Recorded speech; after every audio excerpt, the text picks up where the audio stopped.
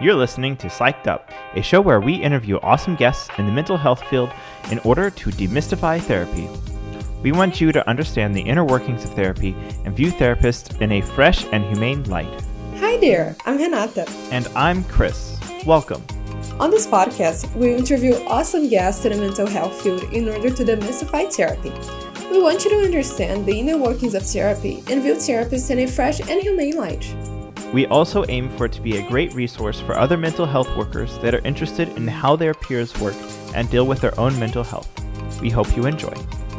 I'm Renata, a psychology grad student.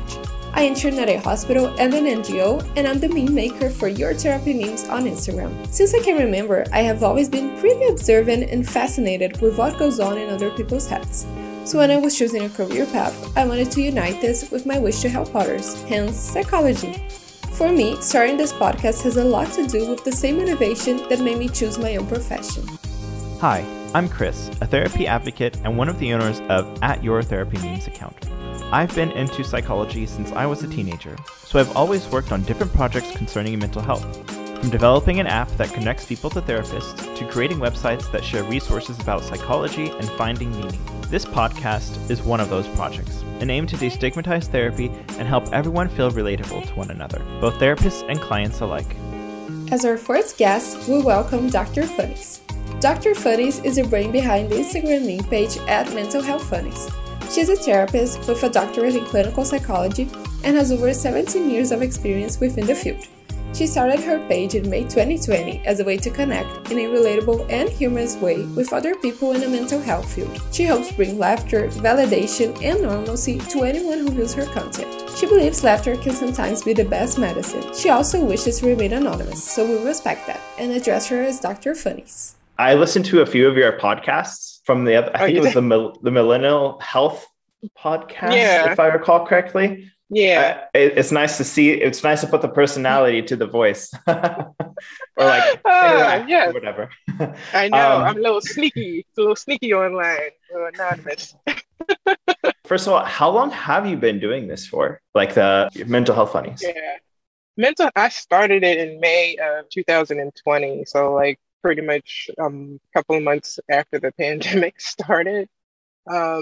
And it started off really inspirational. Like I was doing a bunch of quotes and more serious type of things. And I came across people doing memes. There are a couple of pages that I started to follow, your page included. And I'm like, okay, well, let me start. And I think I'm funny. So I just started making memes, and it really kind of took off from there, And so it came to be a place of like a community.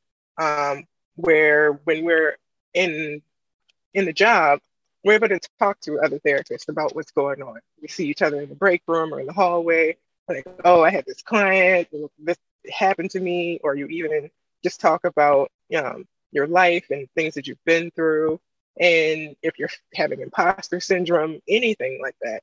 But because we're virtual, we don't get to have those types of conversations with our colleagues.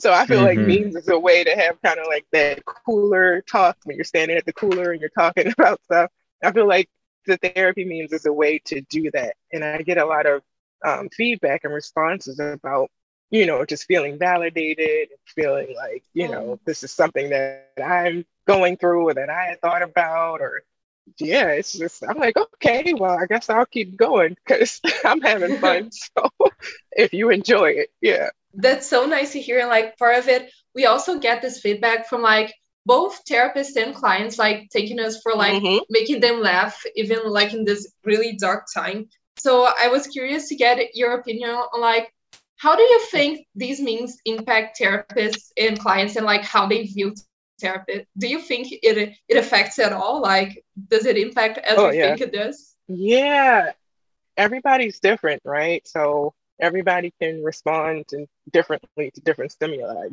See the same thing when you go look at a painting. Everybody has a different emotion that they feel about it. So I feel like that's just kind of the same thing. I mean, memes are kind of art and painting of themselves, So some people interpret them the way in which they want to, and some understand the humor, they get the validation, and then some may not understand it, or they may actually really be offended by what you've said, and you have to maybe take some inventory about like, oh, well, okay, that's not the intent that I had. So maybe I need to revisit how I, address the meme. There's a process, at least for me, when I make the memes. Like I'm trying to not offend the clients, and I'm not trying to give away too many therapist secrets, but but some of it is funny, because it is kind of like a behind the veil. And I think for clients, it gets kind of like what you're trying to do with the podcast here. It normalizes mental health as well as gives you an insight from a therapist's perspective that we're human too.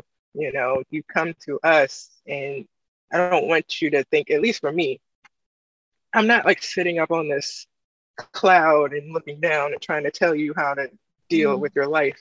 You're the one sitting on the cloud. I'm looking up at you, trying to figure out like, okay, well, what's going on? Let's bring you on the same level as everybody else and understand how you can interact in a way in which you want to. So, for me, it's really about trying to make sure I'm riding that line as best as I can.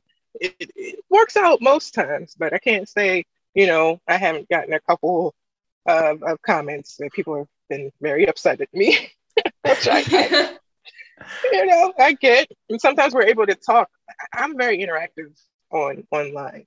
So I try to interact with most of the followers or anybody that has questions or anything. So sometimes I'm able to interact in a positive way and get a more clarity or understanding of, the meme or what they misunderstood or whatever the case could be. I feel you. I definitely feel you there. Like when we just started out, I think it was like November of 2020. Wow. Mm-hmm. Goodness. Yeah. It's been some time. Crazy. We got this like massive message because I can't remember what we posted or whatever, but I was like, wow, like it's just like a different perspective that I never considered before when it comes to like a certain meme that we posted. Yeah, after that, I was like, okay, we made a few rules where it's like, nothing that prevents the client from feeling nervous for sharing, or nothing that prevents a client, or nothing that puts a therapist in like too bad of life, not revealing too much of the secrets kind of thing. So I got one from someone. I think it was like an iceberg meme, and it was talking about like, sometimes you're in session and we're human, so your mind may drift and you got to bring it back to the present. And of course, it depends on how aware you are of yourself, the fact that you're doing that, what you're doing in the session, how to refocus yourself, what's going on for the week. It's so much that happens in the therapist's brain. So that was the meme was about. So on the top, I'm validating and I'm saying yes, and under the surface, you have all this dissociation going on. And so the person was just like, oh, well, if I was going to get surgery and my surgeon was thinking about all these things, I wouldn't want to go to him. I'm like, well, who's to say the surgeon isn't thinking about he's human too? So I don't understand what you're saying. It doesn't mean I can't do my job. If anything, the fact that I'm aware that I'm doing this, I would hope lets me know I can do my job better. Like, okay, this is how you got to recenter and refocus, because it's just a human trait. It's something that happens, Totally. Exactly. I think it kind of relates to the fact that people sometimes think that therapists are like superhuman, that they learn something during training that you're not like above all of these human issues, but it's like just the opposite. You get a lot more problems. You're so right. They really do. I mean, but to some, we can be, you know what I mean? But we're still, you have that human aspect of it. So those human experiences and human emotions, and a lot of therapists are in their own therapy, so and that I think that is one thing that I've definitely seen through these mental health pages and meme pages, is that really being normalized, because I've been in this field for quite some time. And of course, when you go into grad school, they tell you that you should go to therapy, but everyone's like, I'm trying to help people, what do I need therapy for? It's like, no, you see the benefit in it and why, you should also go. Yeah. And what is your own relationship with therapy right now? Like, do you go to a therapist? What did you get convinced that you sometimes needed to go to therapy as well? Yes, I have been. I'm not seeing a therapist currently. I was seeing one before, not for that long. I haven't had a long-term relationship. I think I'm really looking for that fit. This may sound arrogant. It's not, but I really need someone that's like me in therapy. Like if I would have someone that is as empathetic and because how genuinely I feel about how authentic I am in my sessions, that's what I want. And I haven't been able to find that fit. The woman I had previously, I met with her for a number of times. I mean, it was okay, but it just didn't work out for me. And so I do plan on, trying to seek another therapist. I think the great thing for me is I am able to talk about a lot of how I feel with my husband. He's not a psychologist, he should be, but because he understands, and so being able to have that freedom also helps me because we have been through a lot of things, and so being able to understand those emotions, even when I don't know what's going on, just being able to say, I don't know what I'm feeling, but I feel heavy, or I feel this. And he's like, well, tell me more. tell me more about it. I'm like, where did you get those tricks from? Are you trying to therapize me? I think you are. But yeah, but I definitely, would like to seek a therapist when I have, that time to get my self-care right. I was just going to say that it is also great that your husband understands it, just like gives you that space. And sometimes you just need someone to hold that space for you. Like it's all you need. Yeah, he's very in tune, and he's not like, okay, let me tell you everything you can do to fix it. It's like, just sometimes just, okay, validating and just hearing where I'm coming from. And like you said, you need that. So that definitely helps a lot, especially having so many clients that you see on a regular basis, dealing with that, dealing with your own life. It's good to have your own space to let some of those emotions out. Definitely. I feel you there. I feel like I'm kind of like your husband in the sense because like my girlfriend, she's like I'm like the therapist in the sense because I'm going to therapy and then I learn these things and then I'm like, okay, well, guess what my therapist just taught me? And she's like, oh, that's so fascinating. And then like a week later, she implements it. And I'm like, oh, well, okay. Cool. That's the part. It's the implementation. That is the part for sure. Yeah, but it's good. It's good to have that because that's like one of the closest people to you. You're around all the time, and if you can't be vulnerable and open, the rawness of your feeling, you can't be like that with anybody else. So yeah, I take it. I take that. Yeah. And what about your own journey as a therapist? Like, how did you start? Like, when did you decide? Okay, I'm gonna be a therapist. Well, it's interesting because I decided a long time ago. When I was young, I saw this movie called Sybil. I don't know if you guys know that movie. Is an actress. Yes, Sally Field. She portrayed a woman with multiple personality disorders, and I may be late to understanding this, but I just found out the woman that she portrayed, like she was faking it the whole time. She really didn't have. Yes, I just read an article on it, and it was she did it.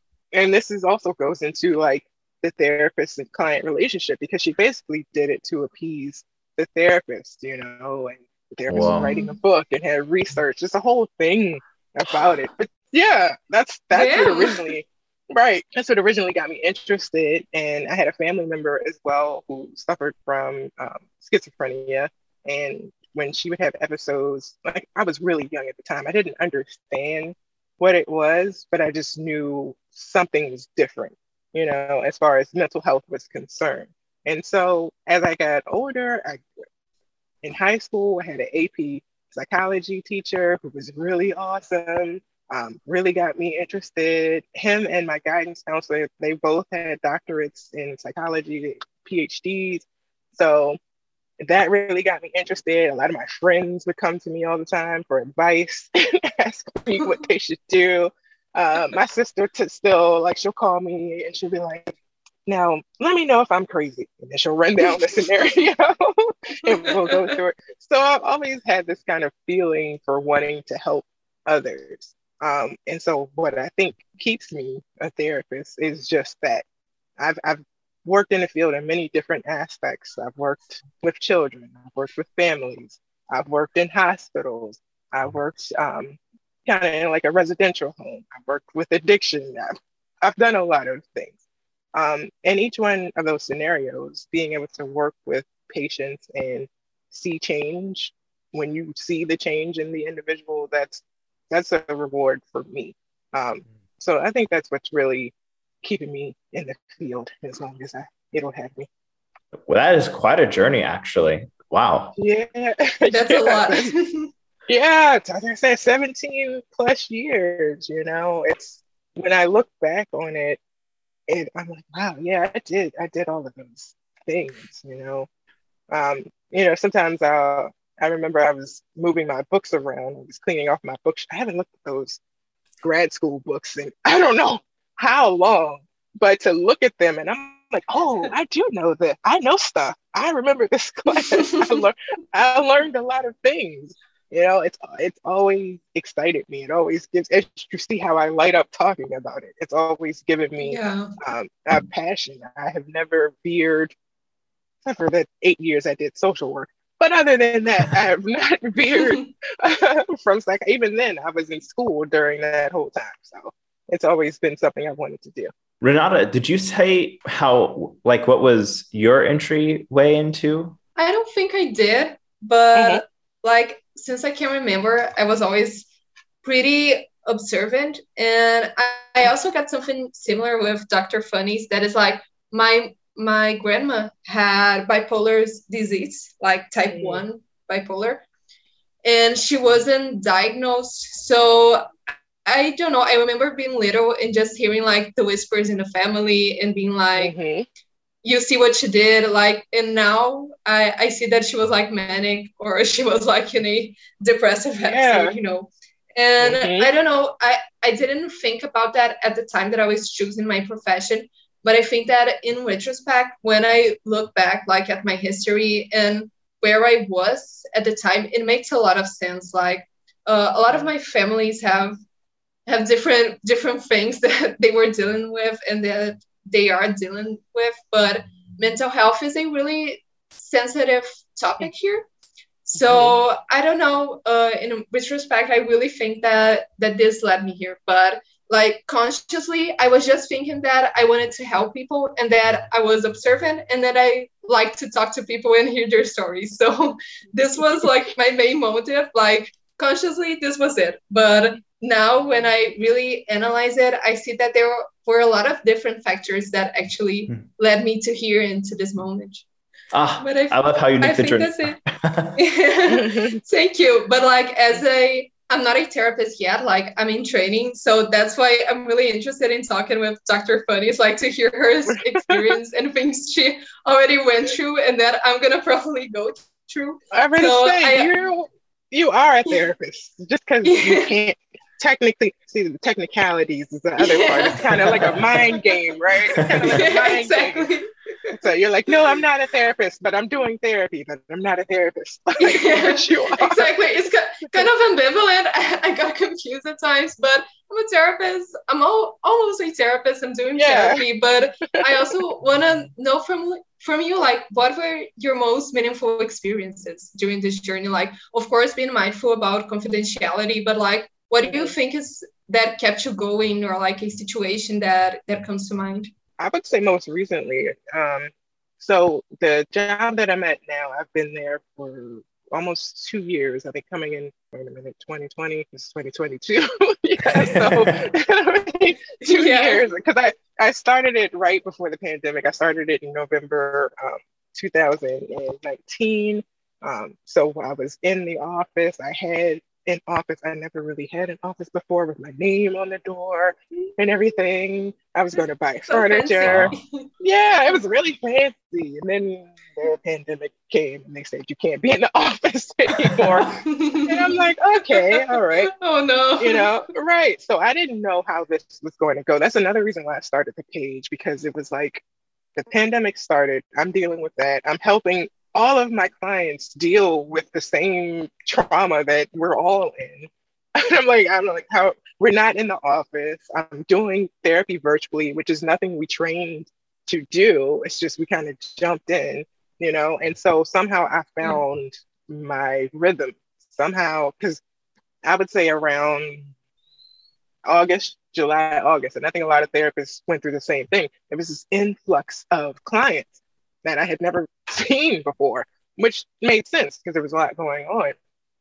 And so I found my rhythm of working with clients. And I always, like I said, I've always wanted to help people. And the thing that I get meaning out of is seeing change. And so I have a client that I've seen now the whole time. Yeah, the whole time I've been there, which is another great thing. You work with a client for so long because you can really see the progression in emotion. Yeah. And I remember she was going through a breakup. She was really distraught over this gentleman. We talked so many months, about really like a year, about healing and dealing with the breakup and understanding the worthiness of love and what she deserved. And we met earlier this week, and she said to me, she was like, you know what? I do deserve love. Like she was professing. She's like, I do Oh, deserve love. I am okay. I am working on myself. And I was like, oh, oh, that's every therapist's dream, like hearing yeah. this. I was like, you sound like me talking to you right now. That is awesome. That's what I like to hear. And so I think what I'm getting to understand is as a therapist, there are a lot of theories out there, right? You can pick and choose which one you want to go with. You can have one standard. You can pull from others, which is what I do. Even though my ground base is client centered, very Rogerian, Mhm. very much like Oh, about the relationship. You know what I oh, mean? I really like Uh, that. Yeah. yeah, I'm very much about the relationship. And so for me, that's what works. And I understand that when clients come to me and it clicks and we vibe together, that's supposed to Mm. work. And I just put up a tweet the other day about like how therapists are like clothing, but we don't come as one size fits all, which is very true. You have to find the right That's fit for really, you. Yeah, Yeah. you that's do. perfect. Yeah. Yeah, you have to find. So that means for both therapists and clients. So for clients, if you're seeking a therapist, it should be someone you feel comfortable with, someone that you can be honest, be authentic, be yourself, ask questions. Even if you have that fear of asking those questions, you still feel comfortable to do that. And for a therapist, being authentic and being who you really feel like you are in the sessions helps promote that change. You have to really figure out what you think helps the clients. And then once you figure that out, you know, Yeah. do that. And there's all, like I said, there's all sorts of theories out there. Everybody can say their theory is the best. We could all be little gangs and no, we're gonna fight this. Yeah. No, but what it is, it's all about the client, and that's at the end of the day, that's really what it's about. And so when someone comes into a session with me, it's very free. It's almost like how we're doing this here. They come, Yeah. they tell me their things. I ask them questions that helps with guiding perspective. And so when I can see someone's perspective change from when they Mm. first walked in, I'm like, okay, so I must be doing something right. Oh, Yeah. yeah. And like, I don't know. I think that as a therapist, you have to get accustomed to getting like really a bite-sized rewards. Like, you have to be Hmm. mindful about these changes because you're not gonna like overnight be like, okay, I have to love myself. Dr. Funnies helped me Right. realize that. Like, it's a really gradual process, but when you really see the subtle signs, it's so rewarding. Like, it really Yes. it gets me Yeah. going. Like, some of my most Mm. meaningful experience were in relation to that. Yeah, I had a Mm. good friend when I was in social work. She gave me a good bit of advice because I had never been in social work before. And I needed to do it while I was in school and it paid well. So I did the Yeah. job. But when social work, it's a lot different being a case manager and going into someone's homes versus where they come to the office, and you're just sitting there. You really get a different perspective and a different view. And I remember feeling like I was um, being overly involved. You know what I mean? Like I was trying to do too much Yeah. that was Mm. outside of my job scope. And when my friend, she was like, "Well, that's you don't have to do that. You know, that's not part of your job. Your job is to do these things, or do X, Y, and Z. And I was like, you know what? I don't have to do this. I know I feel compelled to want to really help this person, but the only way this person can really get help is to help themselves, you know? And so Yeah. I took that with me into the session. And so I feel like my main job in the session is to hold space. They don't have this space anywhere else to talk like this Mm. to anyone else in the way they're talking to me, Mhm. you know? So if I go in there with that mindset, I don't feel like I have to fix them, or I have to give them all the right answers, or I have to, now, don't get me wrong, that stuff still creeps in because that's what, you know, Yeah. We're but not I perfect. try to, yeah, we're not perfect, but we try to be, because that's why we went to school for so long, because we got that perfectionism in us. But yeah, so I try to remember the main purpose is this is for them, you know. So sometimes people apologize in a session for crying, or they apologize for talking too much, and I'm like, this is your time. This is for Yeah. you. Whatever you feel like you need to do here, whatever you feel like you need to say, whatever colorful language you feel like you need to use, I'm here for it all. So that's the only way we can really get to the true root of what you want to work on and why you're here. Yeah. Beautiful. That's Wow. yeah. I Right? Yeah. like I like the concept of holding space. It's like that's all I need to do is just hold space. By the way, hi, I'm Chris. I didn't even introduce myself. Sorry. Yeah. Introduce yourself, Oopsies. Chris. So It's I'm okay. not a therapist. I'm like a Right. therapy advocate. I was interested in psychology since I was a teenager and stuff. Like at first it Mm-hmm. was like understanding my bullies and like how to make Mm, and stuff. It was like some sort of weird active control kind of look search for control. And then yeah. like fast forward, like I was struggling through mental health by myself, but I couldn't afford a therapist at the time. And so I was like, okay, well, I'm just going to educate myself about therapy kind of thing. And I finally found a therapist like in 2018. And Mm. now I've been connecting other people to therapists and stuff. I Oh, just see like cool. the differences like the therapy has made. So yeah, I wanted to Yeah. be in this industry somehow, even though I'm not a therapist. So here I am. Yeah. I mean, it is very much welcome because we do work hand in hand, you know, even though it may seem like one side of the couch versus the other, it's not, you know, because if Mhm. we didn't have clients who were out there and understood the benefit of therapy, were able to spread that message, you know, people wouldn't believe what we do because it's all Yeah. like behind closed doors, it's all confidential. So you can't you can't say, look, well, what did you do in therapy? Let me see a tape of it. You have to just believe what Yeah. I'm telling Yeah. you. You know, Yeah, and exactly.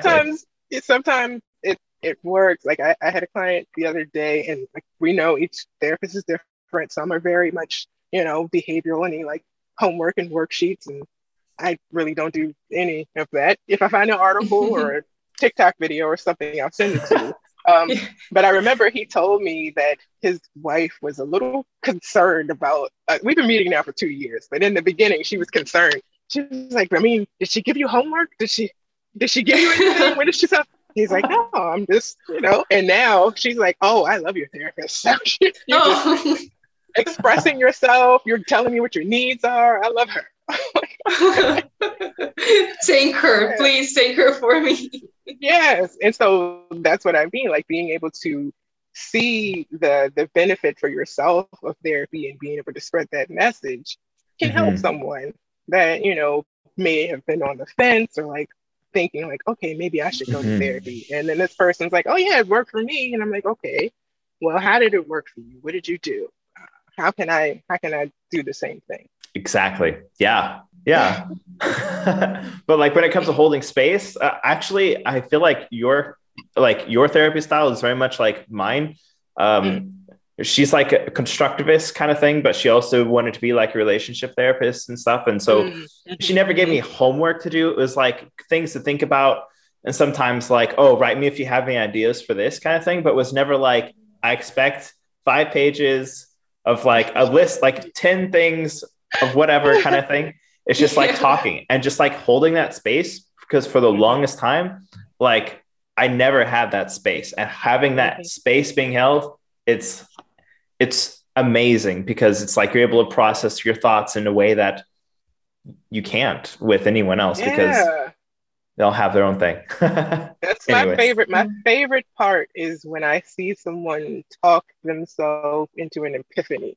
And they're like, oh, Yeah. that's why. I'm just sitting there like, yep. Didn't even Just have doing to my say work. anything. Keep going. Yep, exactly. Didn't even have to say anything. See, look at that. Just having that space and knowing that someone is listening to you, you're also really listening to yourself and what you're saying, and Mhm. it That's really does perfect. depend on what your goal is. Like, some people have never been and they're not sure what to do when they come in the session, and they are nervous or they're apologetic because they don't have anything to talk about.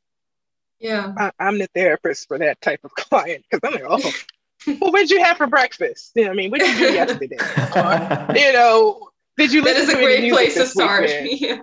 Yeah. And then the next thing you know, by the end of the session, she's crying and we're talking about dad. You're like, how did we get here? But it's a it's all a process because if you're in tune to what you're there for, like my way is always to it's always a way to relate it to mental health. That's one of the ways how I've been able to do these meetings. Like Yeah. I can always spin something into relating to mental health. Food is related to mental health. Physical health is related to mental health. Friends can be related to mental health. It all can be related. So talking about all these areas of life is not, out of bounds for it being in the session. Mhm. No, that I think exactly that. Like everything is a gateway into talking about your mental health because everything comes down to it. And I think a lot of times, like when clients arrive in like their first sessions, they think that they're not even allowed to have this space. Like, what do you mean? I get 1 hour where I dictate what I say and I get like the autonomy. Like Yeah, you don't ask me only like these set questions. And it's really right. nice to see like the process of them becoming like more open and really understanding like, okay, I'm gonna make the most of this time, like this time is mine. Like they really get appropriated with therapy, and that's beautiful to see. Yeah, it Hmm. really is. Actually, that brings me to a topic I wanted to ask because we're like super close to it. Mhm. Like, what would you say to people that are resistant to starting therapy? For example, like what do I have to talk about? Or, oh, I thought it was only for crazy people. Like those are like the two things that I hear the most. But Mhm. yeah. Yeah, I'll be honest, it's kind of hard, because therapy has been so mainstreamed, right? You see all types of therapists on TV, good, a lot of bad. Yeah. You Hmm. see, so if you've never been and you don't know what to expect, then you may have your stigma about it. And like you said, some people think you only go if you're crazy. But aren't we all a little crazy? But that's a whole nother Exactly. side. That's what I say. um, yeah. But so I think for them, they really would have to be ready. You can't really convince someone to enter treatment for themselves because Mhm. they're not going to use the process in the way it should. They'll feel like it's a waste of time for both parties. So you can only support and offer any other avenues for them to feel like they can manage their mental health, whether that be, their faith, if they like to go to church or have a religion, or if they need to join social groups in order to um, feel some sort of energy that helps that mental health. That's the only thing you can do. And then when they come to you and say, hey, uh, I think I want to see a therapist, you very quickly look for a therapist. Don't let them give up. Don't give them Yes, time to give up. yes, because that part of it too is a kind of a bit. It's not kind. It is a barrier. Getting connected with a therapist. I don't know why it's like that. I mean, here in the States where I am, it can be very difficult. You end up calling around a lot. Mhm. People are booked, they have wait lists. The scheduling isn't what you are used to, or something that you need. You need different hours. The insurance, they don't take the insurance, so you gotta go somewhere else. Mhm. There are a lot of barriers to finding connecting with the right therapist, but it is so you have to keep at it. because it does happen.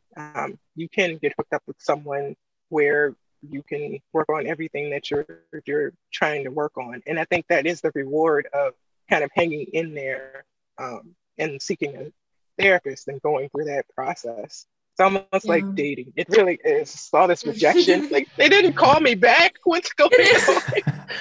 It is like Seriously. eerily similar to dating. It is. Then you get there, you're like, well, we didn't vibe, so I don't think I'm going to see him again. It's like, oh man, yeah. So you really, and I think a lot of people also don't understand that you can find the type of therapist that you should be looking for, the type of therapist who was someone you feel comfortable talking to. It doesn't have to be the stereotypical of what you think a therapist should be. You Yeah. know, thinking about like, well, who would I feel comfortable divulging some of my like deepest and darkest things to, really? And who would I Hmm. feel that I can be vulnerable with? What type of person am I looking for that I can do that with?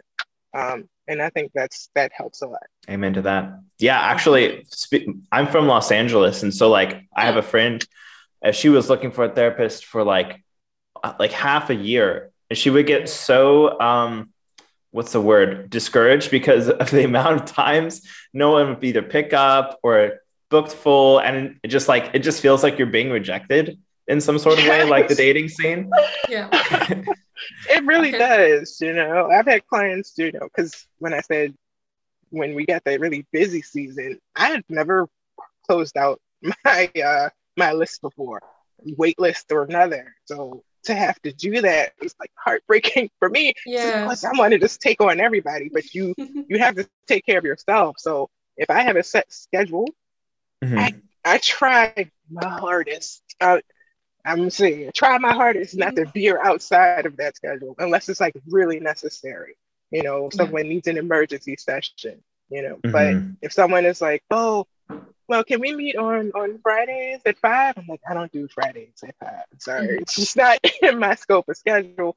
I have my family, you know, we have our weekend time, we do our thing. So I know for myself, I can't do, I've done this before. So it never worked out for me. So You learned I the Teach them the try, lesson boundaries. in the hardest way. yes, it's learn the lesson hard. So Oh even yeah. now, you know, I'm trying to just keep it so that I can have that time for myself. And I recognize that it's okay to do that. See, we gotta learn sometimes as well. Yeah. Exactly. Eventually. And like about the people that can afford therapy or like their insurance doesn't cover it, maybe even Chris can chip in on this one. But like, what would you recommend? Like someone that wants this help, that wants to see a therapist, but they're not able to because of, I don't know, a bunch of motives. Like, what would Mhm. you recommend them or say to them? Yeah, I think one thing is, you know, seeing if they have like a community mental health clinic or any clinics that offer services, whether that's pro bono. So I know we have a lot here. I'm in Maryland. So we have a lot of pro bono therapy services that you can look for online. And then telehealth has definitely helped with the access of mental health. So with Yeah. telehealth, you can see someone here in the state of Maryland anywhere. It doesn't have to be someone close that you might not vibe with that takes your insurance. It may be someone, you know, miles and miles away that's in the state, but they take your insurance that you vibe with and you can do telehealth and that works out fine for you. You know, so that's another great thing that's come out of this situation. They Yeah. even have it to where you can practice across state lines. I think it's like a passport or something you have to get as a psychologist once you have your license, and you can get licensed in another state while you're living in a different state and work across state lines Oh, through I didn't know that. telehealth. Yeah, so that is definitely giving a lot of access to people that may not have had that access before. And then again, like I said before, like with faith and religion, um, sometimes those are things that can really help people through those mental health struggles that they're dealing with. And there are people there that can be have some sort of training in regards to dealing with mental health issues, or at least point you to some resources that could help you get that type of help.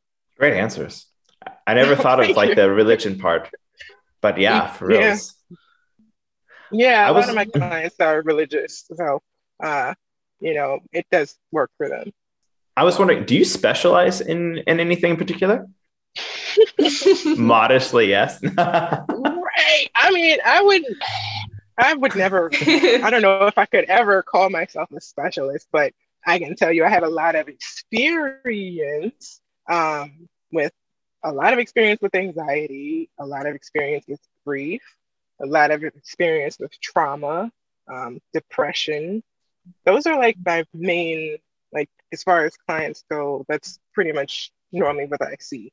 And then, of course, I also have worked with a lot of clients who have suffered from personality disorders as well.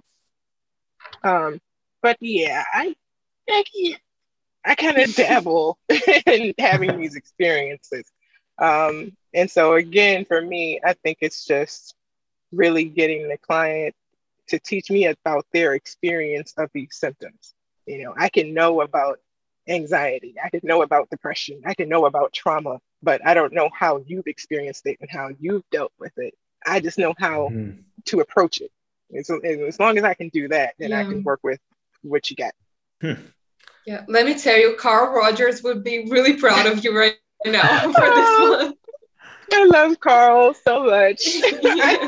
I used to watch his videos on YouTube. I mean, like as of like a couple months ago, I was still watching Yeah. some of his videos. They're so sweet, and yeah, and Yes. seeing his style just that spoke to me. And when you look at research about like what promotes change, a lot of it really comes down to the relationship between the therapist and the client. If you don't like your therapist and if you don't like your client, it's not going to work because that Yeah. happens too. We Mhm. might we might try to act like we don't talk about that doesn't happen, but it happens as well. Where it's like, okay, what is it about me?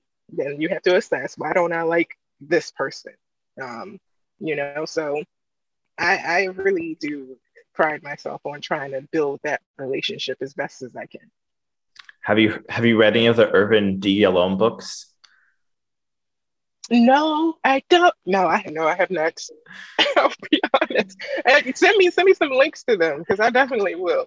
Yeah, actually, like one of his books, I can't remember. I've only read one of them, but it's like particularly cases where it's like unique cases and cases where he didn't like the client and turned out him ending up liking the client, but there was just these huge barriers and stuff. Fascinating read. Yeah. Okay. Yeah. Yeah, it's a very interesting process. So yes, Mhm. definitely send me the reads. I'll check them out. Will do. One question that I was like particularly curious about is I wanted to know how do you get the sense that therapy is working for your client? They tell me. Yeah. That's they normally it's that, but of course, and if you work with someone for so long, you can see some changes in them. Normally, clients do come in and they say, "Oh, I tried what you suggested," or "I did this thing and I used this coping skill and it worked great for me." And so next time around, they do the same thing and it works for them. And then sometimes they do ask you, like, "Well, I don't feel like I'm making progress. Do you see that I'm making any progress?" And I'm like, yeah, of course. When you came in, you got to remember. And that's the other thing about the therapist's brain. It's so crazy, like the stuff that you can remember and that you have to remember. And so if you can Yeah. remember those, I remember those first sessions and how they went. I remember, the things that they talked about and the goals of what brought them there originally. And so I always think about that in comparison to where they are now. And have they worked on those goals? Have they approached anything in having to do with those goals? And if they have, that's progress for me. Whether they've achieved the goal or not, is not for me to say that. You know what I mean? It's for them to recognize if they feel like they achieved the goal. But for me, it's the process. So as long as you're trying, um, as long as you're trying to put in the work, then you'll see the results of that. So for me, yeah, it's really observation and them telling me Like, yeah, no, it's working. I'm like, it is? Oh. Okay. That's great because sometimes like the clients just don't feel comfortable saying that, or like they're kind of insecure about it. Like, okay, I think I have made progress, but what do you think? Like, do you think I have made progress? But it's just like you said, like the person that best that like knows how to answer that is the client. Like they know themselves better than Exactly. we know themselves. So it's great that they hmm have this channel of communication with you. Yeah, because I'm always like, I literally say this in the first session, like it's going to be you doing the work. Like, I wish I Yeah. could be like a little therapist in the pocket and scream up at you that you can use this coping stuff, but I can't. I only see you once a week Bye or once now. every 2 weeks. Right? Yes, I can't do that. So, but some of this, what I hope is that some of the stuff we talk about here, like rings in your mind, right? And when Mm. you're engaging in the behavior, because I always tell them, which would be interesting, because I don't know if any of my clients follow me. Um, but if they do, they would know, like I say all the time, awareness is key. So once you're aware of a behavior, then every time you engage in that behavior, you're like, oh, I said I wasn't going to do this anymore. And for me, that's it. As long as you can have that awareness, then whatever work you put into changing that behavior is for you to do. Knowing is half the battle.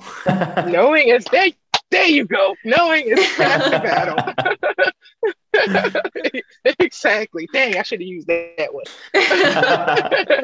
One of the things I was, Renata and I were talking earlier before you came on, and we were talking about like having these like weird dreams where we feel like we weren't good enough, like this imposter syndrome kind of thing. I was wondering, have you had that during your time of like in your 17 years of experience, and how did you deal with that? Do you still have it? Yes, I mean, like yesterday, maybe the day before. Yeah. It comes and goes, and it's funny. Like I tend to have, and my husband laughs at me because obviously I'm working from home, so he sees like when I go into sessions, like sometimes I'm so anxious before a session. And he's Yeah. like, "What's wrong with you? You do this all the time." I'm like, "I know, but I don't know. I don't know how it's going to go. You know, you don't know. You never know what to expect, and it's always kind of like you got to be on your toes." And he's like, "But once you go in there, you're always fine." I'm like, "I know, but I just got to go through my Yeah. process." You I know, need to so freak out a for little beforehand. I need to freak out a little bit. And so I talk about this with some of my clients, imposter syndrome, and I think it's just unfortunate that we call it that because I think what it really Mhm. is just like that little fire that's under your feet for you not to get too comfortable. You think that you Ooh. have everything sewn up, like, no, I got this, I know what I'm doing. And then you get in there and it's a bomb and you're like, I don't know. I Yeah. don't know what to say. You know, but if you feel like you're always open and I always feel empty going into the session, even if I know what we talked about last week or I know the history of what we talked about. You could come in and talk about something completely off the wall that happened to you last week that I've never heard. And now I have to process it with you. So I always try to be empty and fight that little voice that says, you have to be the expert. You have to give the Yeah. answers. You have to know. No, Mm. I don't. I don't need to do that. I need to hold space or go back to that. I need to hold the space. That's what I need to do. And if I can do that, then I'll be solid. That's a really good point, actually. Mhm. Eh, we Yeah. call this shoulding all over yourself. And to be clear, shoulding as in I should do this.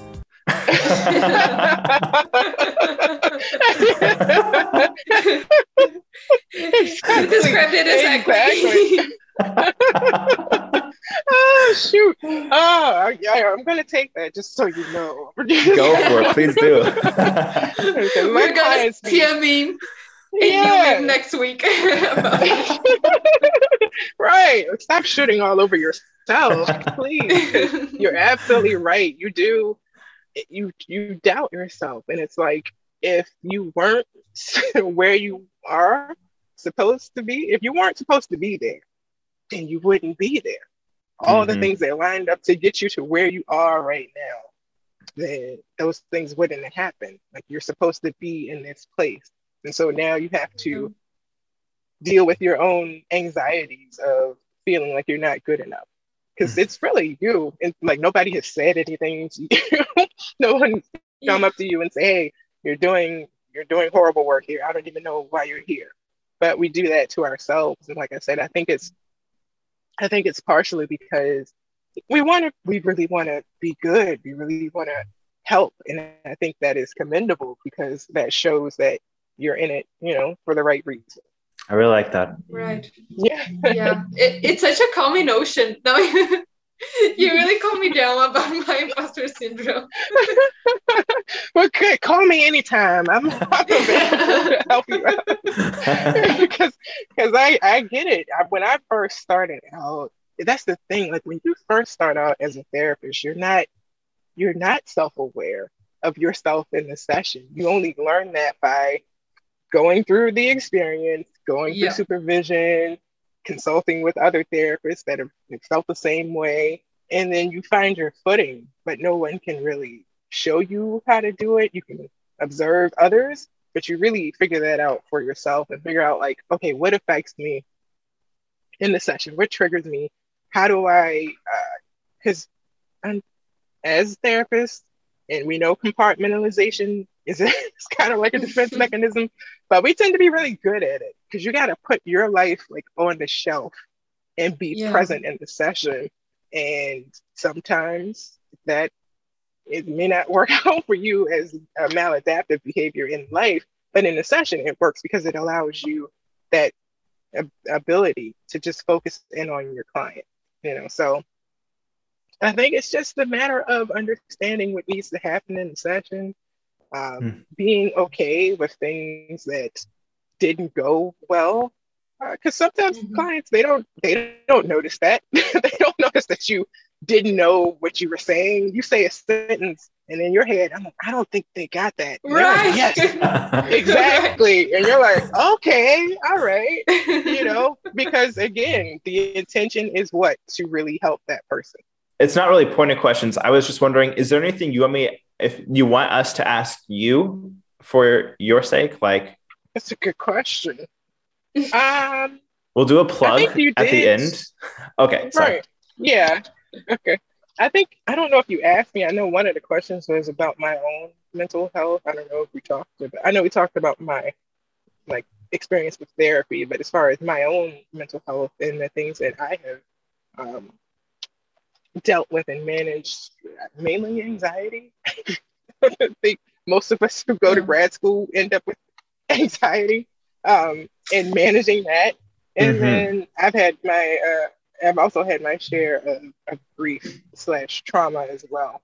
And I think that tends to give me a different perspective when my clients come in and are dealing with some of the things that I've dealt with, in my own life, and understanding those emotions and some of those things that they are thinking in that moment, being able to validate for them those feelings is helpful because I really do know what it feels like to go through something like that. Yeah, and I think the client totally like they realize this. I think that even if you don't tell them, okay, I've had this experience, like I get what you're saying, like just the way you're behaving in the session, like I think they get that, and that's really valuable. Yeah. I tend to put a lot of perspective spins on things that my clients say. So they'll say, I think my one client was like, "See, now I gotta keep cooking my own food because she just retired, and I gotta, I can't go here and I can't do this." And I'm like, "Well, at least you're saving money. At least, now you get to be more healthy." And she's like, "You can always put a positive spin on something." And I'm like, "Well, I think really once you've been through a number of things in life that have really altered your perspective on life, if you can find that other side, that lesson that has been learned, that reason why it all happened, even if it's not in that moment, if it's years later, you're like, oh, that's why I didn't get that job, or that's why this person passed away. This brought this family together. This brought this person closer to this. This made this person go find their faith or find who they are. Figuring that aspect out has helped me a lot, um, to be able to guide my Mhm. clients to know like there is a other side to that pain. We go through life a lot trying to avoid pain. Nobody wants to go head on into pain. Why would we Mm. do that? So we do a lot of things, sometimes very interesting things to avoid pain of any sort, emotional, physical, spiritual, but sometimes we're supposed to go through that pain. All times we are, in order to learn something, either about the situation or about ourselves. And I know a lot of times that's hard to hear. It's better to hear once you get that kind of aspect after the situation has passed and you've healed from Well said. it. Thank Yeah, you. I feel like after that I'm just gonna lay down for 1 hour and like process Yeah. everything you're saying because it's everything like so valuable. Oh my god. Yes, I hope so. Like, I'm really glad you guys asked me to do this. I love talking with anybody who's willing to listen about psychology and bettering yourself and just the human experience in and of itself, and sharing my own experience if that's helpful to anyone out there. I was wondering, like, when it comes to like the struggles that you had with your mental health, like, is there any that you want to like feel comfortable going deeper on? Because I'm really interested in Yeah, knowing sure. about either the trauma or the anxiety. I feel like it's really good for the audience, but also I feel like it's good for everyone.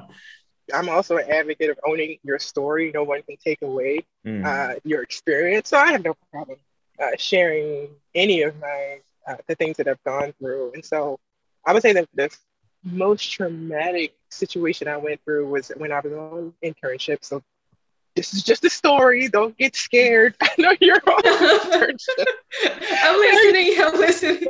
This happened to me. This happened to me. But yeah, I was on an internship and I was in the Midwest, and I'm from the East Coast. It was very much a culture shock to me. Didn't feel understood. I was the only Black intern there. And I felt discriminated against. I was discriminated against. I actually ended up getting fired from that internship after being there 8 months. Um, Oof. Oh my god. yes. And at that time, I was also 8 months pregnant when they fired me. Oh, Yes. wow. So I immediately moved back to Maryland right after that because I wanted to go back to my home school and try to do another internship so I can finally finish. And I get back to Maryland and we lost my child, my very first child. At 37 So weeks, she sorry. was stillborn. Yes, thank you very much. I mean, it was tough. It was really tough. And this was in 2010. Um, so, some years ago. Um, and the thing about it was I had a really good grief counselor come in that moment to speak to us. And she told us some really great things. She suggested a book to me for anybody that wants to know. It's called Empty Cradle, Broken Heart. Um, Mhm. you can read the chapters in any order. And it really helped me and validated a lot of the things that I was feeling, because when you talk about pregnancy loss, not a lot of women openly discuss this. And I feel like that's a Yeah. shame because a lot of us have gone through similar situations that we could all relate to. And then after that happened in 2010, my mom passed away in 2014. I never really honestly get the year right because, as you can honestly know, like it was a crazy time. So it was like Mhm. 2014, 2015, and her anniversary is actually coming up um, on the 22nd. And Mhm. dealing with the death of my first child, like we seriously grieved the passing of that child. We used to light a candle every night for her. We would blow the candle out every night as if we were putting her to bed. We talked about her all the time. 2 months after she passed, I became pregnant with my rainbow baby, who I have now. She is now 10 and is about as Oh. tall as me. Yes. Wow. Um, you're right. And I also have a son who was born on Christmas. That was another traumatic situation because he came 2 months early. Whoa. He was only 2 pounds. He stayed in the hospital for 4 months. Oh, that He must be had to so have scary. it was nothing I me and my husband had ever gone through. We had never experienced a premature birth or a child having to care for him. And he didn't really require a lot of medicines or surgeries. He did have one surgery. And now he's just as rambunctious as ever, jumping off of everything, climbing on everything. He is special needs, so he has like a developmental delay. So he's verbal, but he doesn't really talk to us. He talks kind of in the air. He speaks a lot in educational shows, language, which is great, you know. And now he's been using them in context, being able to go to schools. So Wow. all of those experiences definitely led to my feelings of anxiety, as far as like trying to predict the outcome of things and having that need for wanting things to happen a certain way. And when they don't, that disappointment, that anxiety that you're not doing something right, having to realize you are doing something, you are doing something right. And whatever's going to happen, you know, you'll be okay with whatever the result is going to be, because you've been through these things and you came out on the other side. Yes, it was painful. Yes, there were many nights where you cried and you felt like your heart was just breaking out of your chest, but you still made it through. You still dealt with those emotions and tried to heal from them, you know? And so to this day, of course, it's still painful, but it's easier to talk about because I talk about it a lot and I'm not afraid to talk about it. I don't feel shame or fear in talking about it, because that's what gives it that kind of control over me, I think, personally, to feel that anxiety of not wanting to share that story. So yeah, those are my main situations with trauma and grief. I'm pretty sure if I really thought hard, there's more, but those are the ones that really, yeah, exactly. Some pretty big T's there. Goodness. Yeah, those are the ones that really stand out for me. And so I like when I hear clients talk about their mom passing away, how they felt about that. I've had a number of clients just recently suffer from pregnancy loss, and being able to talk about that and understand some of those things that they are going through, and being able to kind of forewarn them about emotions that may come up and triggers that could come up for them, you know, is also helpful. That's actually one thing I wanted to ask, because I was talking to a therapist that was actually like specializing in like miscarriages and things in this area. And I was wondering, for people who, if they are listening, who have gone through a miscarriage, like, is there anything you would want to say to them or for them? Yeah, just know you are not alone. There are definitely support groups out there for you. There are a lot of self-help books as well. And counseling can be helpful to talk about the loss, because sometimes we feel because the child was not born or, you know, living and breathing and had a birth certificate that we shouldn't grieve the loss of this life. But no, if that's what you feel like you need to do in order to heal, that's something that you should do, because it will help you heal, to grieve in that way. And there definitely can be some fear in trying again. It's only natural, you know? So that's why I say counseling or some sort of groups to help you manage that fear and going through that. Because I remember when I was pregnant with my second child, I didn't get to enjoy the pregnancy at all. I was so nervous the whole pregnancy. I was so scared until the moment she came. And then it was just like this relief, like, okay, she's here, everything's fine.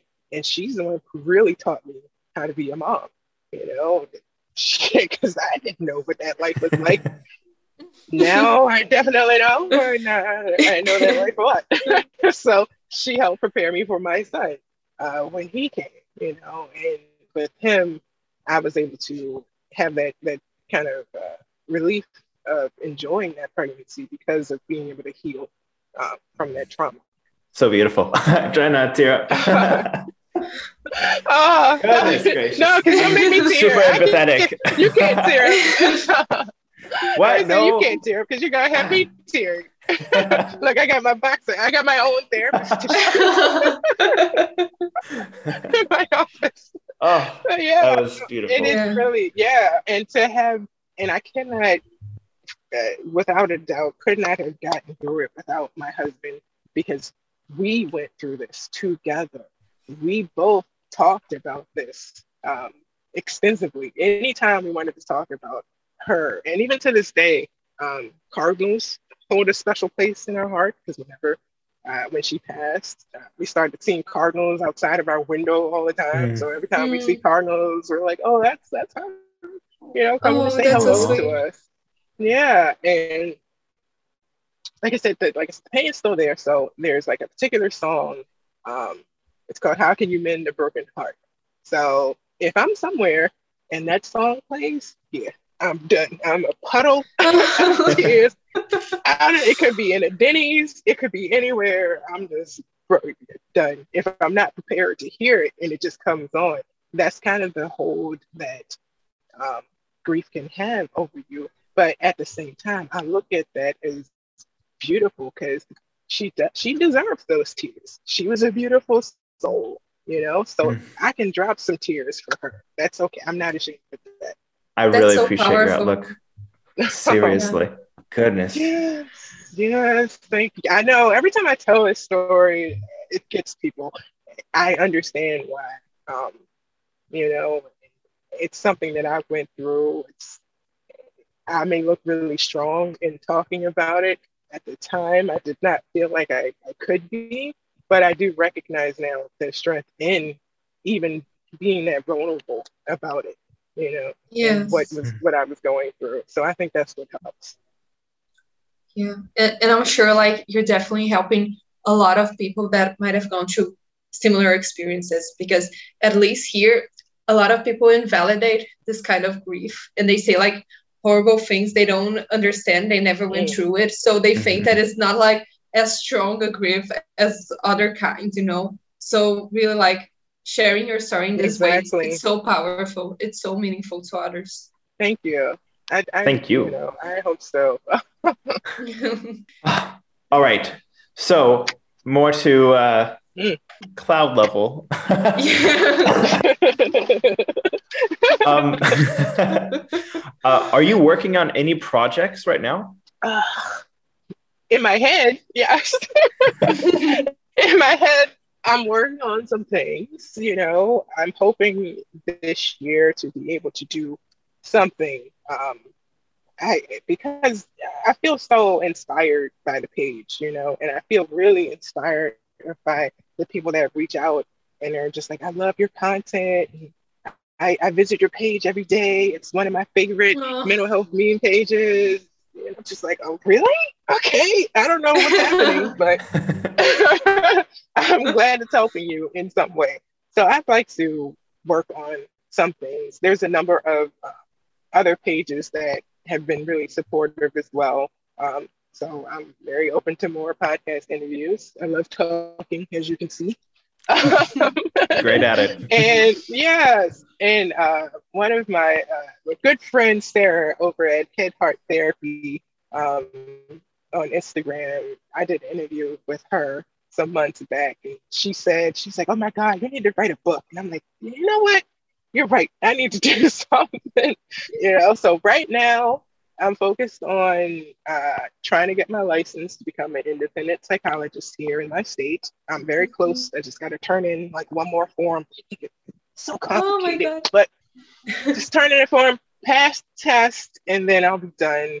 Nice. So within the next couple of months, and then hopefully during that time, I just come out with something, something for the people. We want it. Give us, please. Yes. Let us know. We'll definitely post about it. Oh, Yeah. thank you. Thank you. Definitely. Um, and then I think the last thing is like plugs. So where can we find you? What channels are you on? Websites, Mhm. etc. Yes, you can definitely. I'm mainly on Instagram. I'm super active on Instagram. The handle is at Mental Health Funnies, just all lowercase. I'm also on TikTok, but it's basically the stuff that I post on Instagram on TikTok, because I'm a little older, so I don't really know how TikTok works. I feel I you. see all the effects. Yes. I feel confused as well. Yeah. Yes. I mean, I'm about to be like 42 in February. And I'm just like, FX? I don't know. Just post it. I don't know what this is. So, I do some video memes.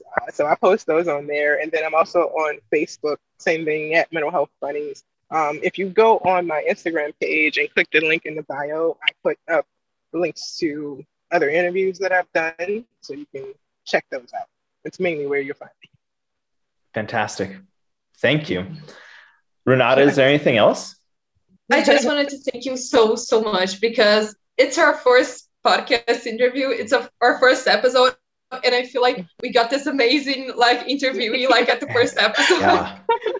And I just wish we were really famous so everyone could hear you talk, because it really is a blessing. So thank you so much. Agreed. Oh, thank you guys. One day, this will be etched in history, and they'll go back she was on our show first. And I was like, I was on their show first. That's right. Everybody go and listen. Everybody go and listen to them. We'll do a rerun of it. So in the next year, maybe during Christmas or something, we'll have Dr. Funny's interview. That way people can re-listen to it. Please. I would love to come back. You guys are great. You guys are very cool to talk to. So I would love to come back. Oh. We'd love to have you back on. Thank you. Can I give a couple quick shout outs? I just want to give a shout out or two. Yeah, absolutely. Feel free. A couple of pages that follow me on Instagram. I got to give a shout out to my Instagram BFF. Wait, I'm the therapist. Love her to death. If you haven't followed her page, you should, because she's hilarious, and she makes pretty funny mental health memes. And then, of course, my boys over at Millennial Mental Health Channel, my guys over there, their podcast is great. If you haven't heard any of their episodes, they are awesome. Sarah at Head Heart Therapy, The Shawnee Project, Future Mind Reader, Your Brain on Life, Confident Report.